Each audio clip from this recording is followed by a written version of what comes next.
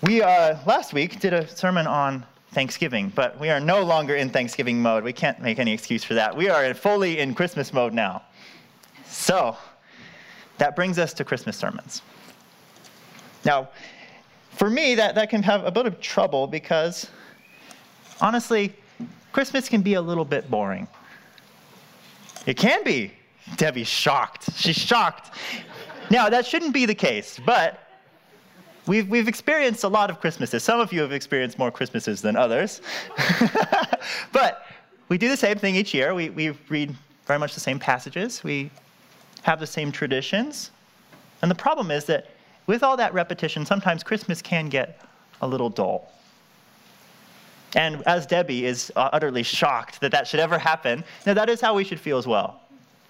That the whole spirit of Christmas is that it is a surprise, that it is a shock, that people stand amazed at what God did in the incarnation, what he did at Christmas. And so I would challenge us this season to reconnect with the surprise of Christmas, to be surprised by Christmas once again, that we would reconnect with the utter shock that God would become a man. Now that is shocking, that God would be born, that he would have to eat and drink, he'd go to the bathroom. Now there are Christian, so-called Christian cults that cannot accept that fact. They refuse to accept it. It is too much of a surprise. It's maybe even profaning God to say that he could ever do that. There's a surprise of Christmas. This is a shocking thing, and we ought to connect to that fact once again. And so this season, I hope that we are surprised by Christmas. We're surprised once again by what the Father did, the work of the Spirit, the humiliation of Christ. We're surprised by the angels and the miracles and the works that are happening. We're going to open our eyes and see these things fresh. So today, we are looking at the story of Zechariah from Luke chapter 1. So turn there with me. Luke chapter 1. And we're going to be walking through much of the story. So keep your Bibles open. We'll walk through a lot of the story. There's a lot that happens in the life of Zechariah. So let's jump in, starting with verse 1. Insomuch as many have undertaken to compile a narrative of the things that have been accomplished among us, just as those who from the beginning were eyewitnesses and ministers of the word have delivered them to us, it seemed good to me also, having followed all things closely for some time past, to write an orderly account to you, most excellent Theophilus, that you may have certainty concerning the things that have been taught. This is Luke's start to the story of Christmas. And I want us to see something in this. This is Luke. He's a doctor, actually, a physician. And he has laid out kind of how he has been an eyewitness. He has sought out the eyewitnesses of these things that have happened. Now, why do I say that? We need to see that these things are true. That if the Christmas story is just a fantasy, if it's something pie in the sky that we wish happened, then it is going to be boring because it's just another story. Luke makes it very clear in these few verses that this is true and it actually happened. These are not the ancient equivalents of once upon a time. No, this is as definitively as you can say it. This really happened. He has done his research, and these are the accounts of Jesus. Now, that should be a surprise. And a lot of people don't actually believe that. So if we believe that, let's read this story like it is true, because it is. All right, so with that beginning, Luke sets the stage for us in verse 5. In the days of King Herod, king of Judea, there was a priest named Zechariah of the division of Abijah. All right, so the setting here is we find ourselves in the days of King Herod. King Herod. We can sum up this time as not a very good one. So he calls himself the king of Judea, he's not really a king. He's a puppet of Roman occupation. He's put there to do what Rome says. And he is known for being a corrupt, a cruel leader. Kind of the best thing about him is he does a lot of large building projects, but holistically, he is kind of almost insanely vengeful and self-centered and hell-bent on making sure that his rule is sustained. So this is a dark time for Judea, a dark time for Israel. And it's also 400 years after God's last prophecy.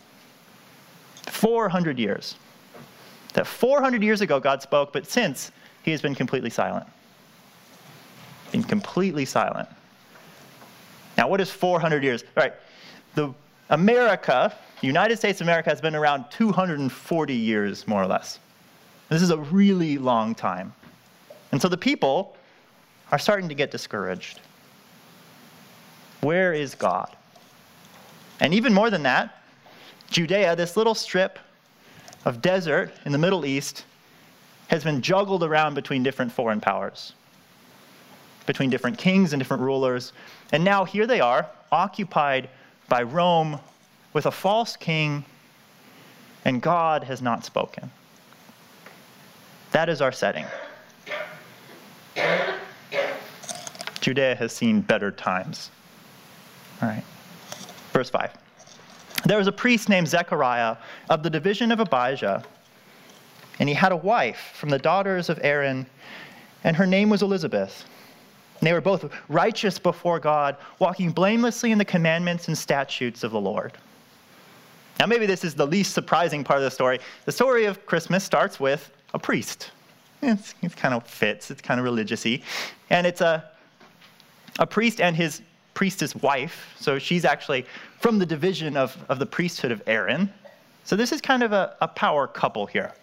These are good religious people, just who you'd expect for the Christmas story to come to. And there's something interesting about their names. So Zechariah, his name means God has remembered.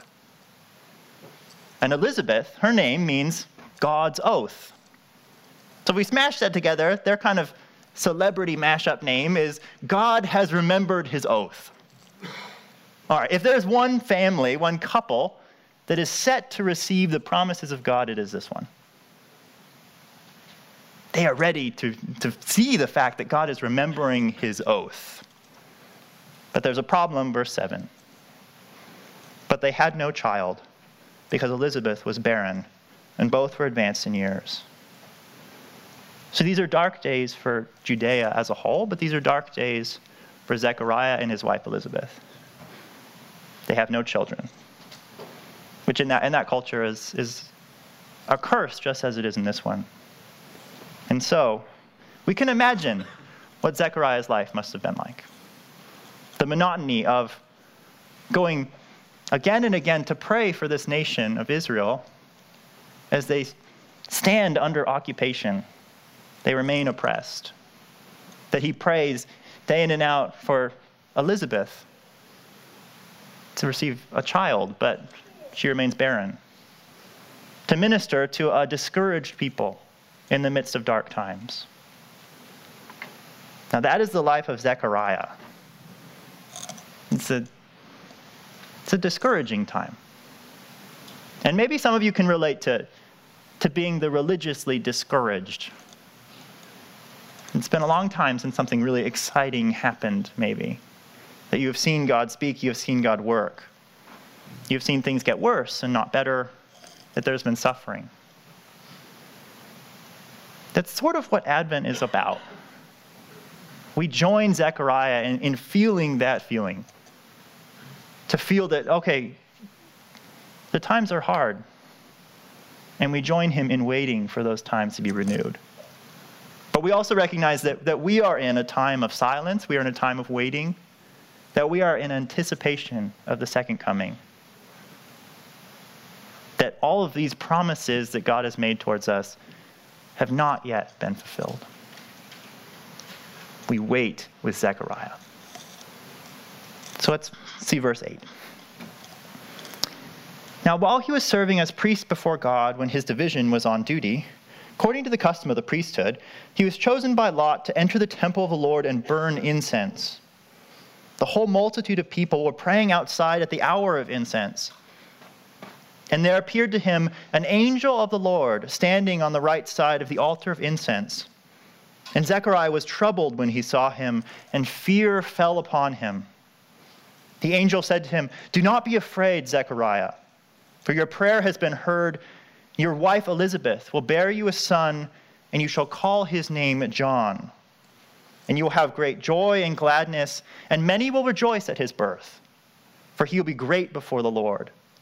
And he must not drink wine or strong drink, but be filled with the Holy Spirit, even from his mother's womb.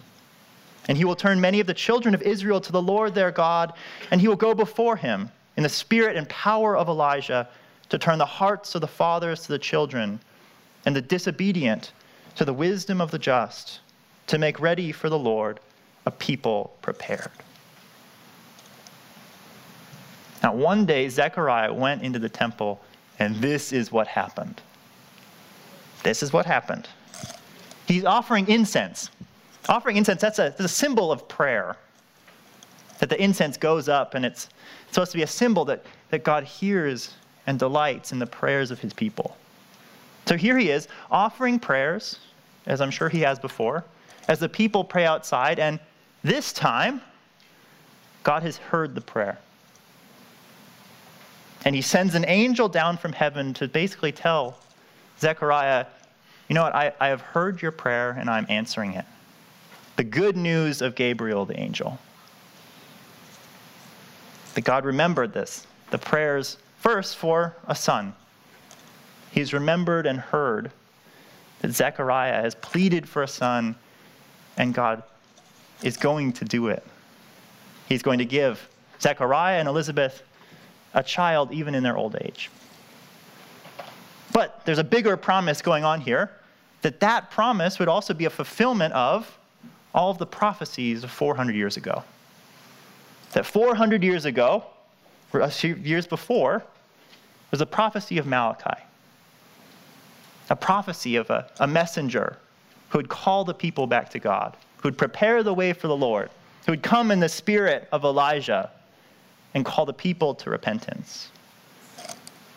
So here is this angel basically saying, you know, all of these things you've been waiting for, they're happening right here and right now. The time of waiting has ended. Now, the strange part of this story is that the Christmas story does not begin with Jesus. It begins with John the Baptist. We kind of tripped up on that. Why does it start with John the Baptist? Well, the thing is that you have to be ready for Jesus. John the Baptist is there to prepare the way, because otherwise, no one would really understand why he was coming. We would miss the fact that this is actually such an amazing thing. Because Jesus comes, he's kind of the positive one of the two. Throughout Scripture, he's kind of like the fun, exciting, hangs out with the partiers. That's Jesus. But before you could have that, first you have to have John the Baptist. And John the Baptist is the downer, right? He's the aesthetic. He lives out in the desert, wears camel hair. He's kind of the miserable one of the two. But you need John the Baptist. Why do you need John the Baptist? Because the gospel only makes sense if you know why you need it. John the Baptist basically comes to the people and says, you know, you've been screwing up for a really long time. You've been sinning. You've been rebelling from the Lord. You actually do need this Savior. So when we hear about things like this Advent, like about joy and hope and peace, these aren't just kind of like warm, fuzzy concepts that we generally like and are like, oh yeah, like we all love peace and hope. No, these are real, tangible things that people in a fallen world need. And John the Baptist is opening our eyes to that truth, that we need these things in a fallen world, that this is a world of hatred and war and misery, not joy and hope and peace. Now, I would say that we don't have much of a place for John the Baptist in our Christmas. And I think that might be part of the reason why Christmas can get kind of boring. It's because Jesus is all fuzzy and fluff, and we forget the reason for his coming, that we are actually in desperate need of him, that we have been waiting and waiting, that we have been oppressed, that we have been lost in our sin. That John the Baptist calls us back to that. So we need to get creative. Maybe we need to create some traditions for John the Baptist. Some times for us to think about why we need Jesus. To repent, to speak of our thankfulness for why Jesus came. We can get so lost in the fun of Christmas that we miss kind of the point of it in the general. Now, John the Baptist, he's calling us to repentance, and he's calling us to prepare for the Lord, to prepare for Jesus. And in our second coming, in the second coming of Jesus, the thing that we wait for, we are called here and now to be prepared for the coming of the Lord. That is the message of John the Baptist. I would ask, are we ready for Jesus Christ's second coming? Are you ready for him to come? Are you ready to enter into a sinless world? I feel kind of sinful for a sinless world. Are you ready to worship God as kind of your top priority? Are you ready to serve God as the exclusive king? Are you excited to do that, or are you resentful towards that? That is the kingdom that's going to come. And what do you think? Are we ready to participate in that kingdom? Have we given up our sins to Christ? Are we ready for his coming? Do we trust that he has paid for them? And then we carry them no longer. Now, I would say that Zechariah maybe wasn't ready to hear the message of this angel. He didn't seem to be ready. You might expect him to have responded differently if he were ready. How would we expect this priest to respond to the good news of the angel Gabriel? Well, he knew the prophecies of Malachi. I'm sure he knew them.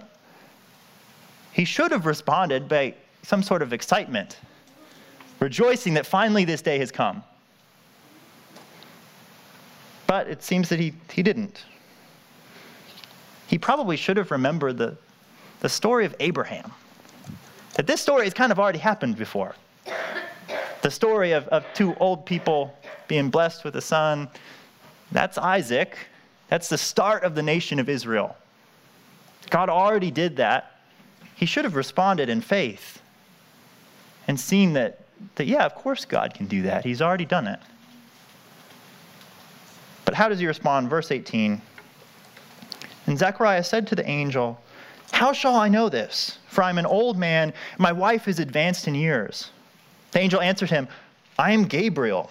I stand in the presence of God, and I was sent to speak to you and to bring you this good news. And behold, you will be silent and unable to speak until the day that these things take place, because you did not believe my words, which will be fulfilled in their time." So Zechariah does not rejoice. He does not thank God. He doesn't praise God. Instead, he questions God. And we might have trouble with the question. We're like, well, the question seems innocent enough. And in and of itself, the question is innocent enough. The same question is asked by Abraham when he received that promise. And just a couple verses later, Mary pretty much has that same question. And so it's not the question itself. It's that behind that question was doubt and was skepticism. He heard it and he just didn't believe it. There's a tone you can ask with a question. He could have asked, well, how could this be? Or he could ask, how could this be? There's a difference. So we get kind of tripped up on the language and we're like, whoa, is it fair that he asked the question? Should he have said? He didn't believe. He didn't believe the message that he was supposed to hear and hear with rejoicing, with praise. Now we wonder, why didn't Zechariah praise God at hearing these words? Maybe he was discouraged, from 400 years of silence. Maybe he knew all of these stories, but they felt kind of removed, back in the past. That yeah, God used to do all this crazy stuff, but now he kind of just leaves us alone. He could have thought that. He could have thought that maybe God is a little different than he was back then. The surprise of this story is that the priest, who should have known better, this very religious, very knowledgeable person, who should have been the first person to receive the promises of God and believe them, he can't, and he doesn't. He fails to believe. That's where this story is not just kind of like for the religious people, that they know so much, and of course they'll receive the message. No, this is first of all an indictment against religious people. That the people who are supposed to know so much, the Christmas story is a surprise to them as well. And the Christmas story ought to be a surprise to us, and a challenge to us as well. When we see this story, we need to see that we, like Zechariah, can have a lot of knowledge, but not actually a lot of faith. We can know all the things that God is supposedly able to do, but then not actually believe that he will do it. We can offer up prayers and kind of throw them out, but as tokens, not expecting him to actually answer them. Or we talk about the second return of Christ, and it's kind of a hypothetical. Or maybe even we have lost any kind of hope or expectancy, our eagerness at his coming. I would challenge us that Christmas holistically is a reminder that God makes good on his promises. That yes, there is time of waiting and serving. But one day Christ will come. For Zechariah, that day came, and it was a great surprise to him. And we who wait for Christ now, it'll be a surprise to us as well. Now, we do not know the day or the hour. We do not know the year of Christ's return. One of the things I dislike about all the Left Behind series and those sorts of things is that it makes it sound like a lot of things have to happen before Christ comes. I would say that the Bible points us more towards the fact that, no, he will come like a thief in the night. That he could come today. There is no reason he can't come today. That every day we could literally just, there he could be. And everything will have changed. The world will be different. Every day we can live with that sort of hope and expectancy and excitement. That Christ will surprise us and he could come. Now that is exciting. And that gets a certain kind of excitement about Christmas, that we're waiting for that day to come, but we're really waiting for that day to come. The day of the Lord. For him to return to us and bring with him all of this joy and peace and hope tangibly and real and everlasting. That is what we look forward to. And that's what we prepare for. We live this life preparing for that day. Preparing for the hope and joy and love of Christ. Now, the reality is that when Christ comes again, he's not just going to come with all fluffiness. He comes to those who have repented, who have prepared their hearts. For those people, he has abundance of mercy and grace and love and joy. But for those who have not prepared, who have not heeded the warning of John the Baptist, there will be judgment. There's a harder side to Christmas, and there's a harder side to his second coming as well. And we need to ask ourselves, are we ready? Are we ready for his coming?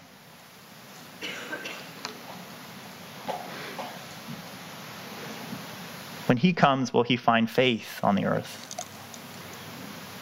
Will you meet him with faith or with doubt? Will you meet him with excitement or with fear? Now, Zechariah, he seemed to have met Jesus with doubt. No, not Jesus, but Gabriel, the message of Christ, with doubt. And he is judged as a result. He is judged with silence. He's judged with an inability to speak until he has the faith that he should have had in the beginning. Look at verse 57. So we're jumping a bit. 57.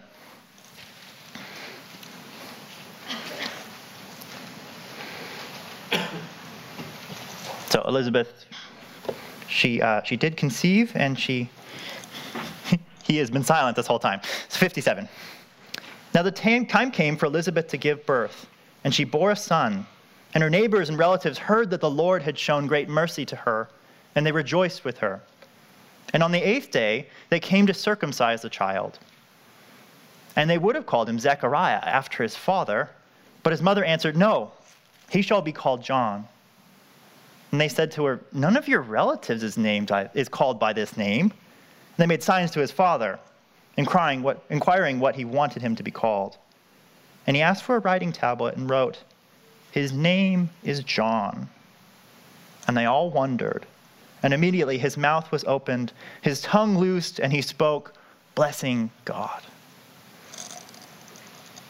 Now, thankfully, we have this time of waiting so that we can receive faith in the things that have been promised. Zechariah did not understand at first. He did not believe. But he does come around. And when he gives his son this name, John, he's expressing faith that Gabriel is actually doing what is true. That is his act of faith. And it's fitting because what does the name John mean? John means God is gracious. He's able to see the grace of God. He's able to receive it.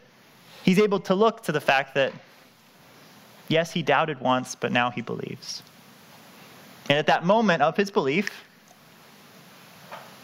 when he receives the grace of God, that judgment is over. That judgment turns to praise. Silence turns to praise and to worship. To blessing the God who has been so merciful, who has remembered his oath.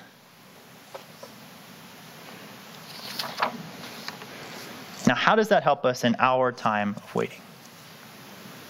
We are waiting for the second advent. We are waiting for Christ. Now, I would charge us that we also stand under judgment. We stand under the same judgment that Zechariah did, that we have doubt in our hearts. We do not trust him as we should. But we look to the grace of God.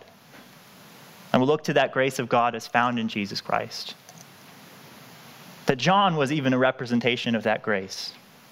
That we are offered the opportunity to repent and turn.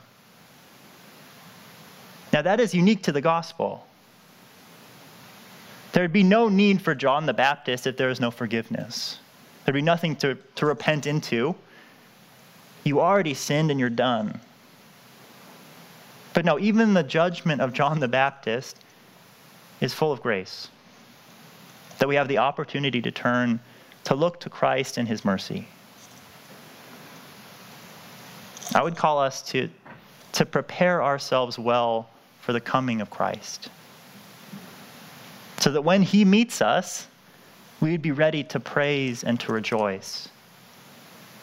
Let us live as if God is the God that we actually believe in. That he is a God who does miracles.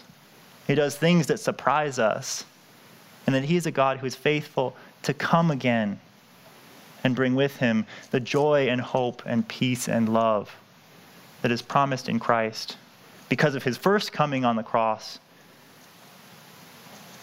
We look forward to his second coming, and we can receive him with joy.